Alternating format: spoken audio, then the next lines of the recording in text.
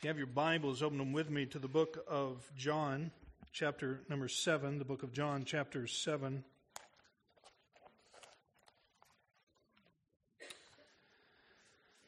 I want to look at this morning verses 37 through 39.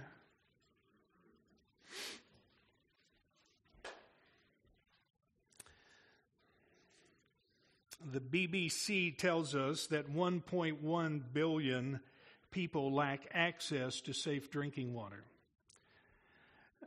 It's probably remarkable to come up and to just see that number for myself, just as much as it's remarkable to read anything from the BBC for whatever reason. They go on to tell us 2.7 billion people find water a difficult thing to get for part of the year. Substantial, whether it's a month or longer than that.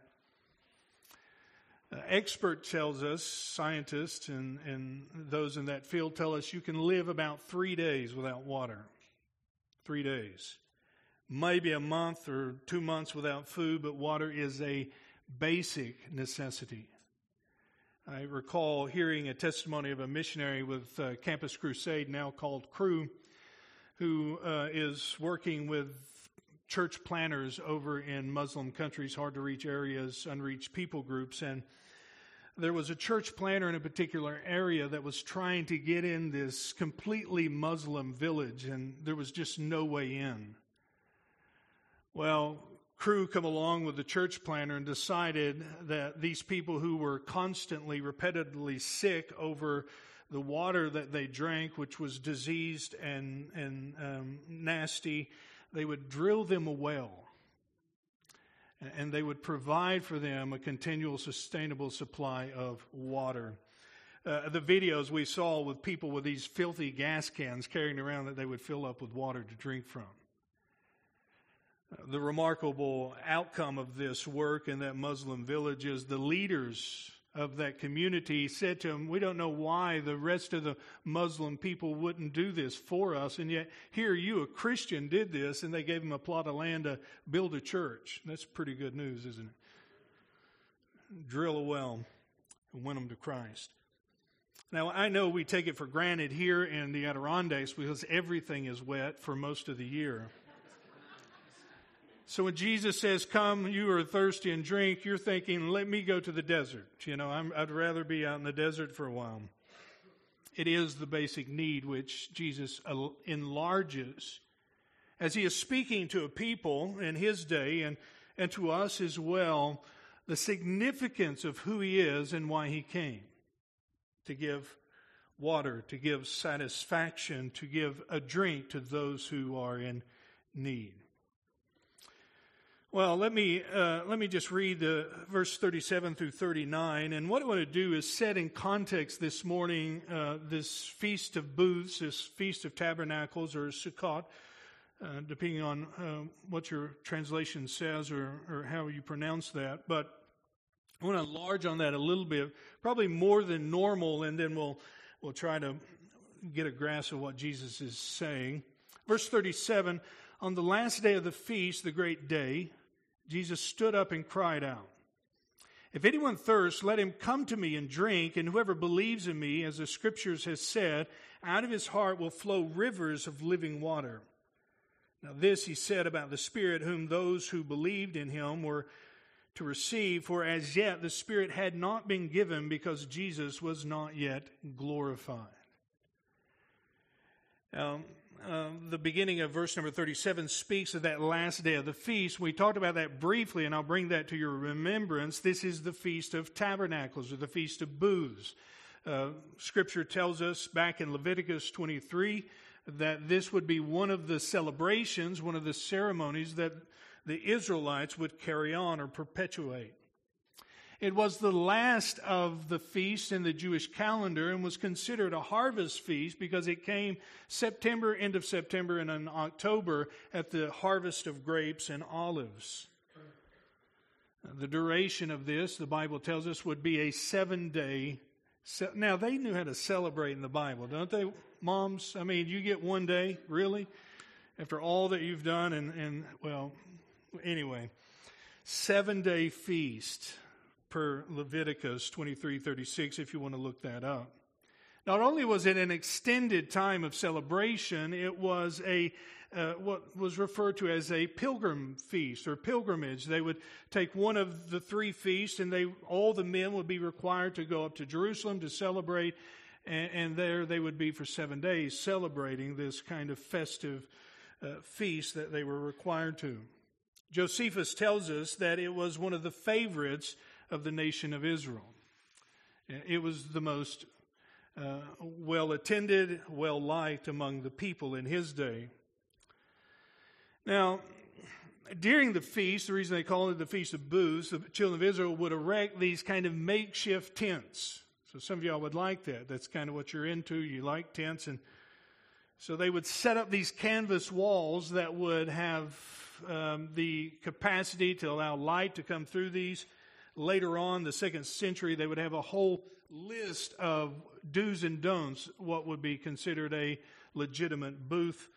And that's just the way people are when we get together. We like to expand upon rules and regulations.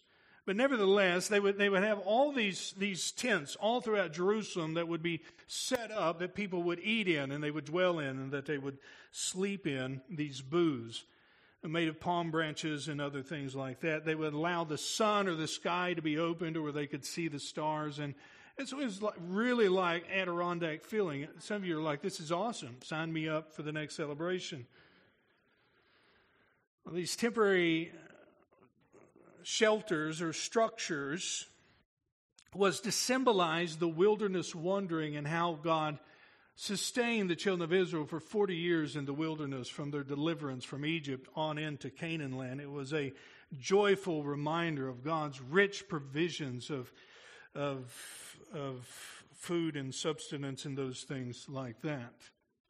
During the feast, men would also they would have a strange combination of branches, myrtle, a palm, a willow named a lulav, and a citrus fruit that looked like a really large lemon. They would hold them in their hands. One Jewish person said you had to hold it one way with the stem down, and then you turn it with the stem up. There's a whole system of how you do this sort of thing. And you celebrate, and they would shake these things in their hands as they praised God and glorified God. So there's some weird things going on here, as you can see in this feast. They still do a lot of this stuff as well. It's fun to try to look up how do you pronounce some of this stuff, right? Associated with this would be a kind of water ritual. So the feast itself become very familiar or very closely associated with water. Many reasons for that in the Old Testament, the prophets, as it speaks about the rivers flowing out of the temple, and there's many places you can find in the Old Testament with that idea of life coming out. But one of the unique things that would take place is the priest would take a golden pitcher, the high priest, and he would walk out of the water gate one day a week for 6 days. He would take that golden pitcher and a procession of people as they were singing the psalms and those things like that, and he would go to the pool of Siloam. Then he would get a pitcher full of water, he would take it back, and he would walk around the altar. And some historians tell us that they offered more sacrifices during this feast than any other celebration. And there on that altar there would be a silver bowl, and that priest would hold that pitcher above his head, and he would begin to pour out that water from that golden pitcher into a silver bowl, and he would shout out this kind of prayer, "Please, Lord, save us, hear our prayers," because then he would take that water and wash the altar with it. Someone said it was a particular height of joy or blessing for a Jewish man to see the water pouring from the pitcher. You can imagine thousands of people gathered together. That you couldn't hardly see what was going on, but if you was close enough to see the water pouring out and hear the priest's prayer, you were considered very blessed indeed. It is on this great day, the 7th day of the feast, which is considered the climax of all the celebrations. There'd be something else going on the 8th day, but the 7th day, the priest would go through the processions, the crowd would follow him, they'd be singing the psalms, and he would not just walk around that altar once, but he would walk around that thing 7 times. Mind you of what? So two people are still with me. I haven't lost them yet. Thanks. Jericho. That's right. For those of you who are unsure exactly about your Old Testament, that's Jericho. You'll find that in the book of Joshua. Anyway, he'd walk around that 7 times, and he would take that pitcher and hold it above his head, and he would pour out that water in that silver bowl, and he would say that prayer, "Please, Lord, save us. Hear our prayers." There was singing and celebration and all of that going on, singing Psalms 113 through 118. All the focus was on God and His faithfulness and His provision. All the focus reminded of His, not just His provision, His faithfulness in delivering out of Egypt, but His provision and faithfulness this past year. It's the last harvest festival. And so you have this kind of celebration rooted in Israel's history and the booths and all the other things that are going on, obedient to God's law. But it was a reminder of His faithfulness throughout the year, His provision throughout the year. But it's also kind of looking for this kind of future joy and deliverance in the coming of the Messiah. There's a whole lot of stuff going on here. It's at this moment that we pick up in verse number 37. It's on this last day. Jesus has already been preaching and teaching in the temple. Multitudes been amazed by Him. He's already had some back and forth with some of the people, the Pharisees earlier. "I'm going to a place that you cannot come." They sent officers to arrest Him, verse 32 through 36. And He says, "I'm going to a place and you'll seek me and cannot find me." He's speaking about His ascension. Notice verse number 37, on that last day of the feast, the great day, Jesus stood up and cried out. It's a word that he loudly proclaims on the last day of the feast, at a moment when all the focus is upon God and His provision and His faithfulness, and all the people is rejoicing. Jesus says, "Hey, look at me." That's an audacious claim, isn't it? And some of us, we've read it enough, we're like, yeah, that's what He would do. But if you were there, you would think this guy's lost his mind. How in the world, what kind of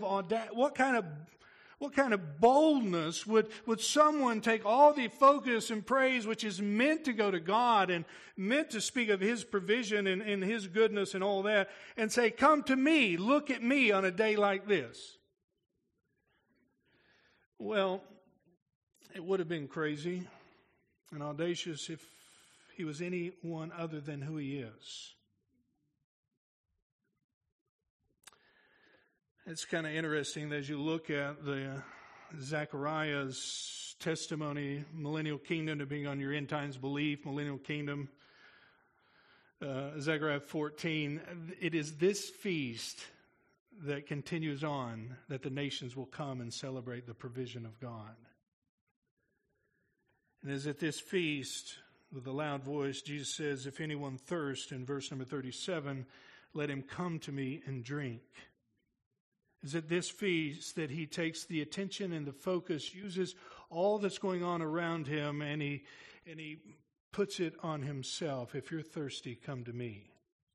I want to share just a few things out of this, I think may be helpful as we navigate through this morning. First, what is He saying by this? And I think it's best understood this way, that Jesus is saying the very thing you're praying for, that "Please, Lord, save us, hear our prayers," that very thing that you're looking for and anticipating is found in me. The fulfillment of the moment, the climax of this moment, and all that you're doing is meant to prepare you for me. The Messiah, the Messianic age, the deliverance, all of that stuff is found in me. Come to me is what He's saying.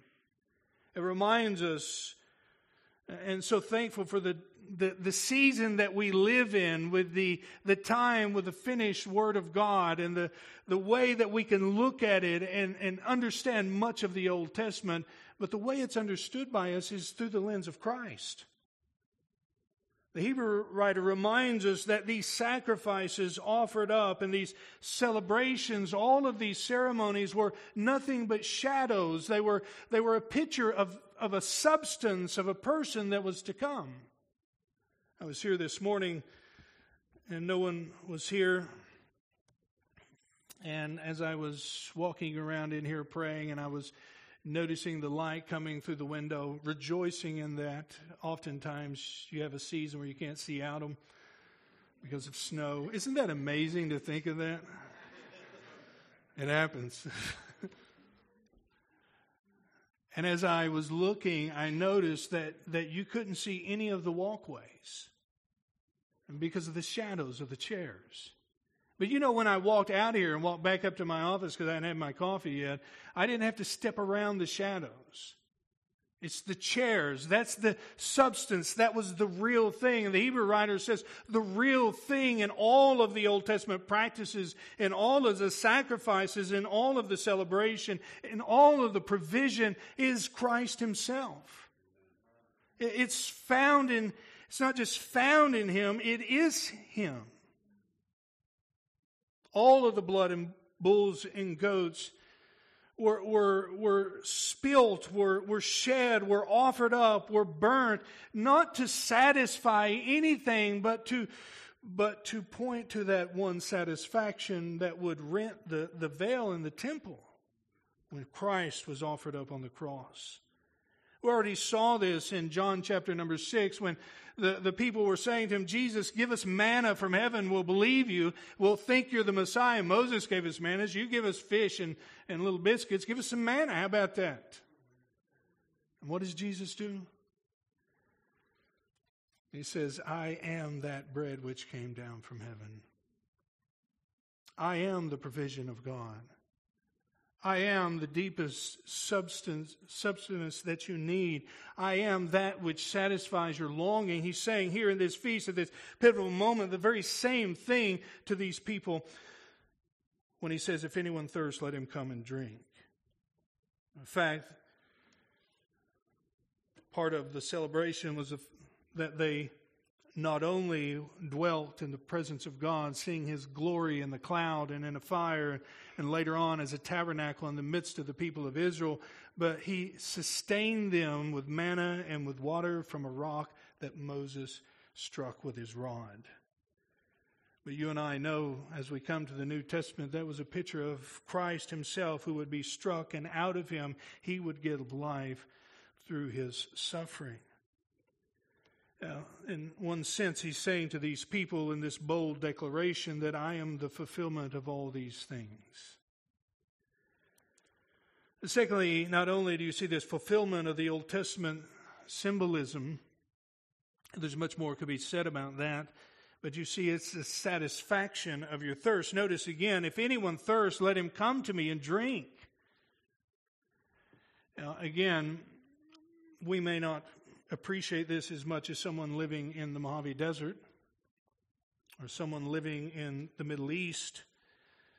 But you and I both know water is necessary for survival, and it is a reminder that God is saying through Christ to His people and to us that the longing, that thirst which we have, that which is necessary for our survival is meant to be found in Him. Not just your physical upkeep and well-being.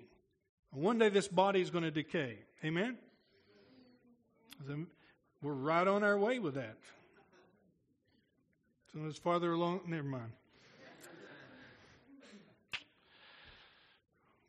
But the substance of our spiritual life, our spiritual survival is found in God.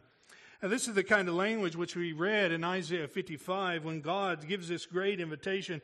I couldn't help but think about that as John was reading for us this morning. Come, everyone who thirsts, come to the waters, and he who has no money, come, buy and eat. Isn't that a beautiful invitation from God? Come to those who are thirsty. God is calling us to come to Him. And like fashion, Jesus is claiming that same right as He says, come to me, to everyone who is thirst. Actually, that is the only precondition, is one must be thirsty. One must be thirsty. And what is He talking about thirst being the only condition that needs to be met? And I would say it's Jesus saying those who are searching to satisfy their deepest longing.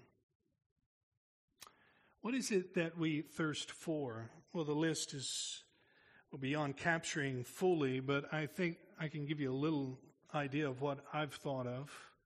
What is it that we most desperately want?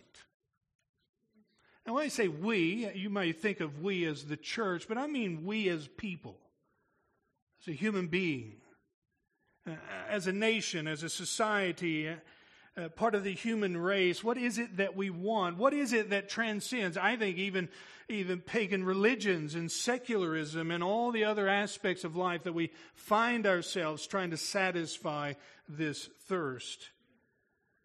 And isn't part of it we want to be blessed? We want good and favor. I don't know anybody who willingly says, sign me up for the damnation part. Is there any cursing I can get along the way?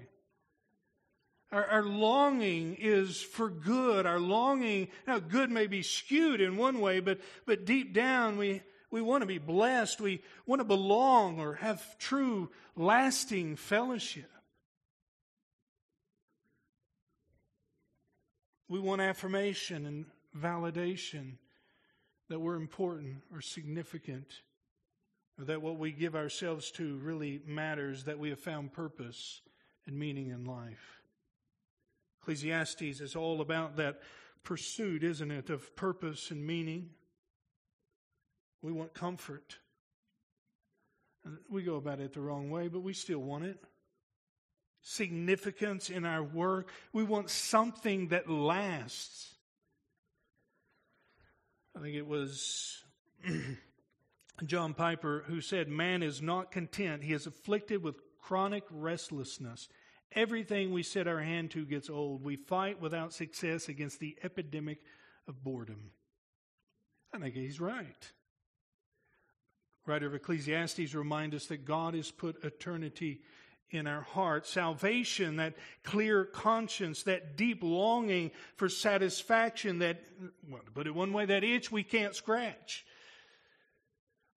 That thing which we may not even be able to put a name to. Jesus is speaking in the depths or the crevice of our being, and he says that's that longing, that's that thirst which I have come to satisfy if you're thirsty. Lewis has famously put it that if he finds in himself a desire which nothing in this world can satisfy, the only logical explanation is that I was made for another world. And what we come from Isaiah's invitation from God in chapter number 55, and Jesus is here in John chapter number 7, that satisfaction, the joy, the peace, the belonging, the hope, the meaning in life, all of that is found not in a place, heaven necessarily, but in a person, in God himself, in our proximity to him. Heaven will be heaven because God is there.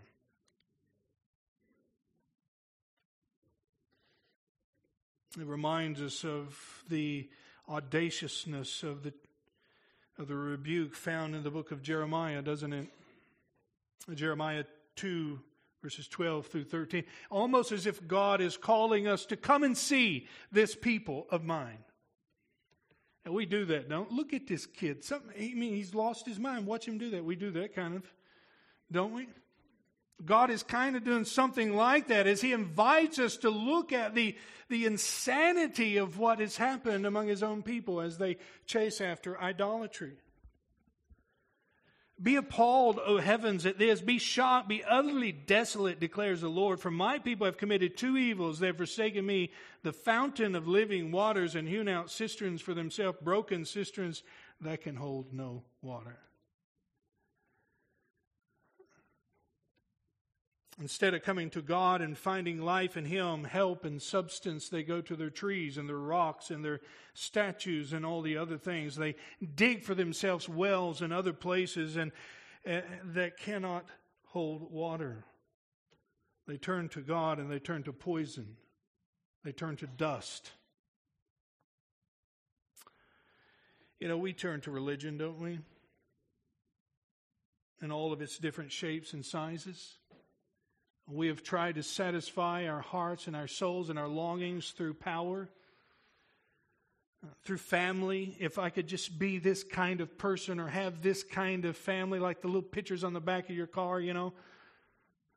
I mean, it's kind of an odd thing that you would do, but I get it.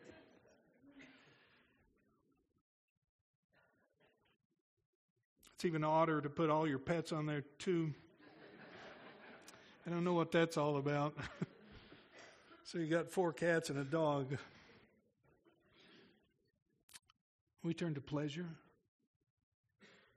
hedonism, apathy, sports. We turn to nature itself, 1,000 other things, sex and drugs and our passion and everything that we pursue after to try to fill us, give us some kind of lasting satisfaction, and it never, never fills us. It is the same of the rocks and the idols and the trees and the statues in the day of Israel. When they wanted rain, they would do their little dance and go to their idols. When they wanted fertility, they would do their little thing and go to their idols. When they continually found themselves in difficult situations, instead of going to God and finding life and help from Him, instead of finding belonging in Him, they go to everything else that they have erected for themselves, claiming to be wise. The Bible says they become fools, and we are living in a foolish society. It's insanity, isn't it? Mankind keeps doing the same thing, hoping for a different result. And to a people like that, God is saying, if you're thirsty, if you're longing, if it's not satisfied, because I am meant to satisfy it, come to me and drink. Come to me. The joy and peace and happiness, power and hope, and 1,000 other things are found in God. I love that song, Come Ye Sinner, Poor and Needy. And he goes on, part of that song, he says, and in His hand are 10,000 charms. If we would have them, we must be near them, near Him.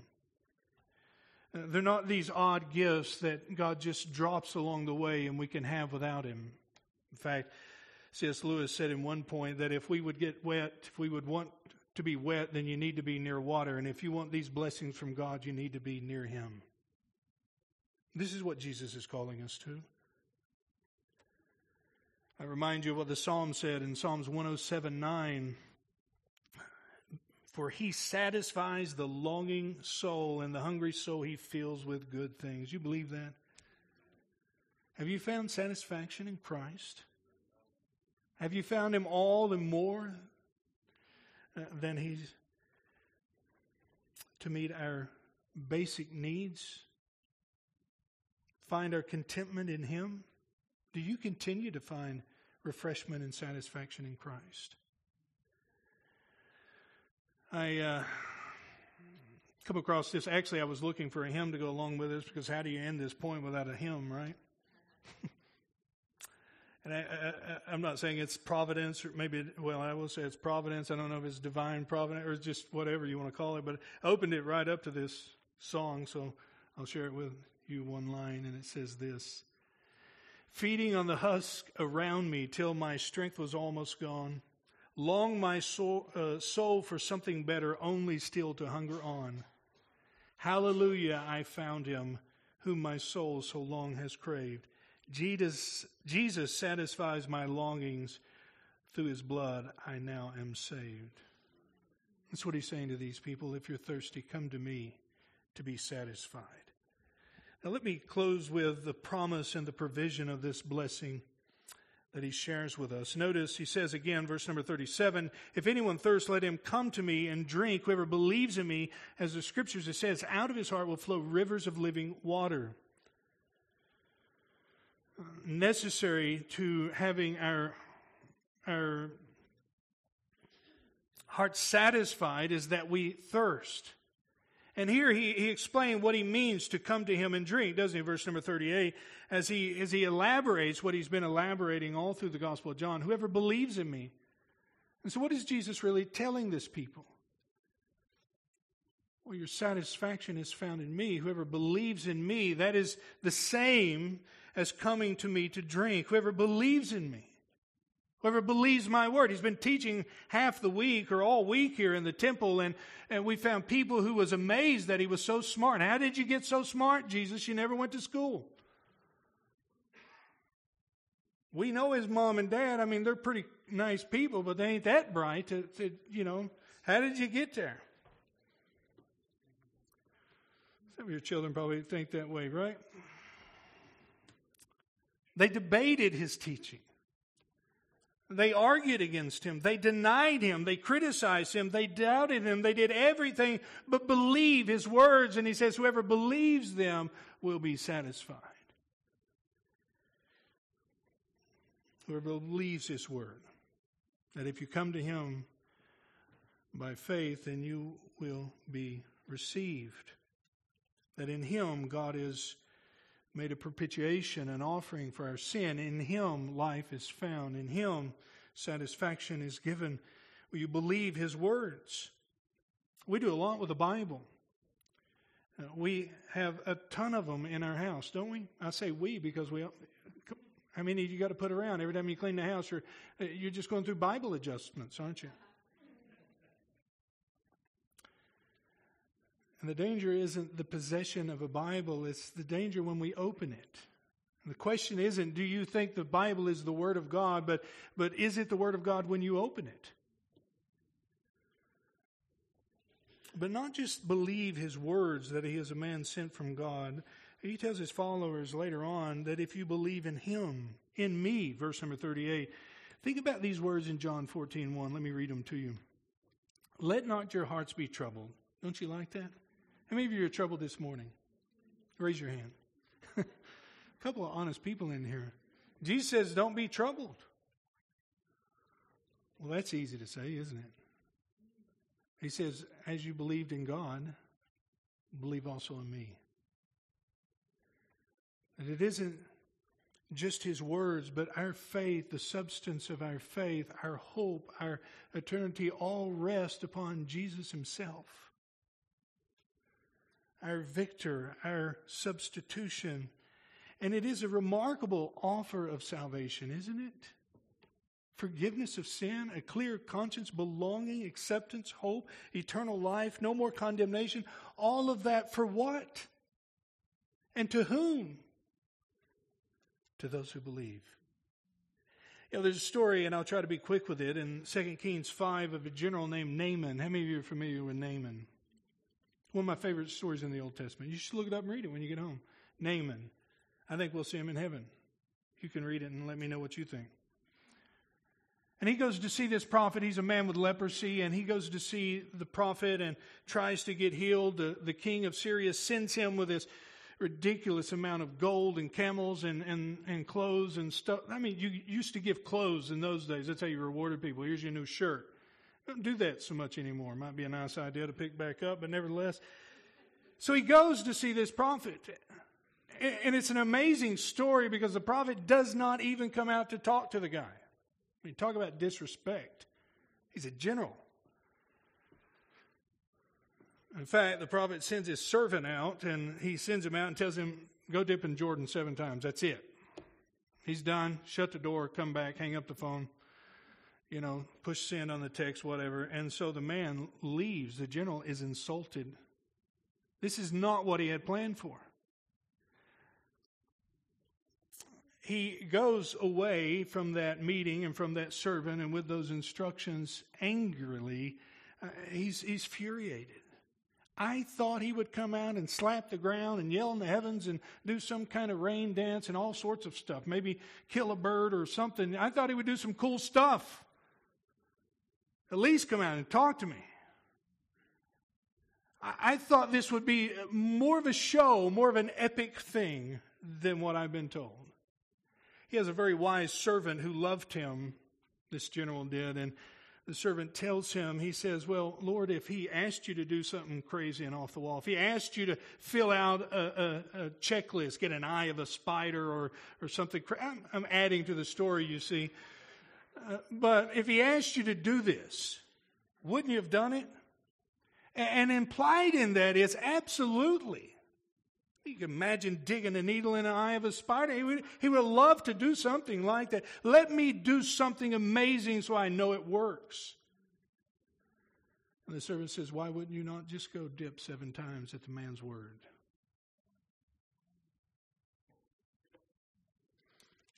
And isn't that really what Jesus is saying? If there was a list you could do, wouldn't you strive and spend your life doing it? If there's an amount of money that you can give, wouldn't you save and cheat and rob and steal and do whatever it took to get that amount? If it was an achievement to climb some kind of peak, wouldn't you go through the effort needed to go through that effort to satisfy? And in fact, that's exactly what we've been doing. Trying to find all of these ways to satisfy, and we go back to Naaman's servant is, why don't you just believe? Why don't you just come to him? You've went your own way, you've tried your own means, you've expended yourself over and over. Why is doing the simplest thing always the hardest? Because it takes a supernatural work not to be thirsty, but to be thirsty for God. It takes a supernatural work to turn from your own ways and come to him and be saved and satisfied. It takes us seeing the reality that we are not able to meet our own needs. And we don't like that kind of reality very often, do we, as a people? And if you're here this morning and you have been trying to satisfy that longing in your heart in every way that you've been trying to pursue it, it can only be filled in Christ and in coming to him. It will cost something coming by with no money. It will cost you turning from yourself and your achievements and your pleasures and turning to Christ. What an amazing promise that whoever believes in me, he says in verse number 38, as the scriptures have said, out of his heart will flow rivers of living water. That settledness, that peace in the depths of our heart and soul, that's the very thing that we long for, isn't it? That's the very thing God gives us in the Holy Spirit to those who believe. But there's something else here implied very quickly, and I'll say this, that it's not just that satisfaction we enjoy. Now notice, you see, out of his heart will flow rivers of living water. We come with an empty cup and he gives us a bucket full. Or you come with your 5-gallon bucket and he's opening up a fire hydrant. It's this idea that we come for just a little satisfaction or just to be satisfied. And he says, don't you understand? Out of your heart will be flowing rivers of living water. I mean, this is continual satisfaction in life that's found from God. That's what we want. We don't want to take a pill and then have to take another one and another one and another one and another one and another one. And he's not saying that. He says, in us, that's the work of salvation. Spirit indwelling us. But there's something of this is implied here, I think, and that is that grace which works so powerfully in you will not only be in you supplying and providing, but it will flow out and it'll reach the people around you. You will not only be blessed, but you'll spill over and be a blessing to others. And some of you know people like that, don't you? You're around them 5-10 minutes, and they're already all that overflow. You're going to have to change socks after you get done talking to them. It's like playing golf down at Lake Pleasant the first part of the year. I mean, it's just wet.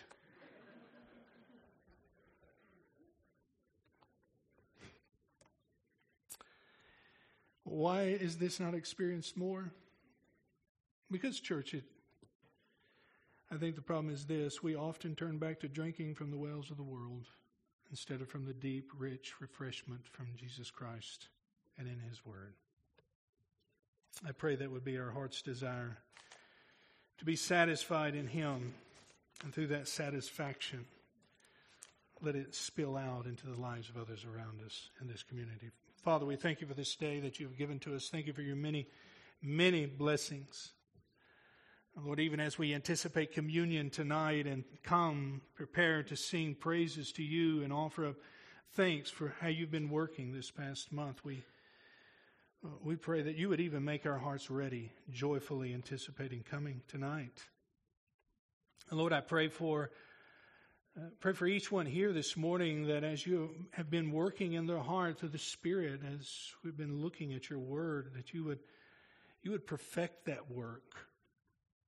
Especially for those here who may be wayward, kind of in and out and unsure and unsettled in where they are. Lord, I pray that you would just do a supernatural work in their heart, that they would just come casting themselves before Christ and His mercy, and knowing that as we have just read, that if we come thirsty to you with an empty cup, you fill us all the way up. I pray that for those not only who are wayward, Lord, I pray for that one here or maybe two here that don't know you as their Savior.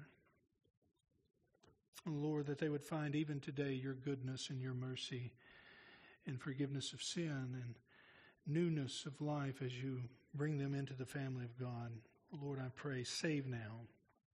Lord, for each of us, let us be continually fixed upon Christ, finding our satisfaction and desires met in Him. In Jesus' name, amen.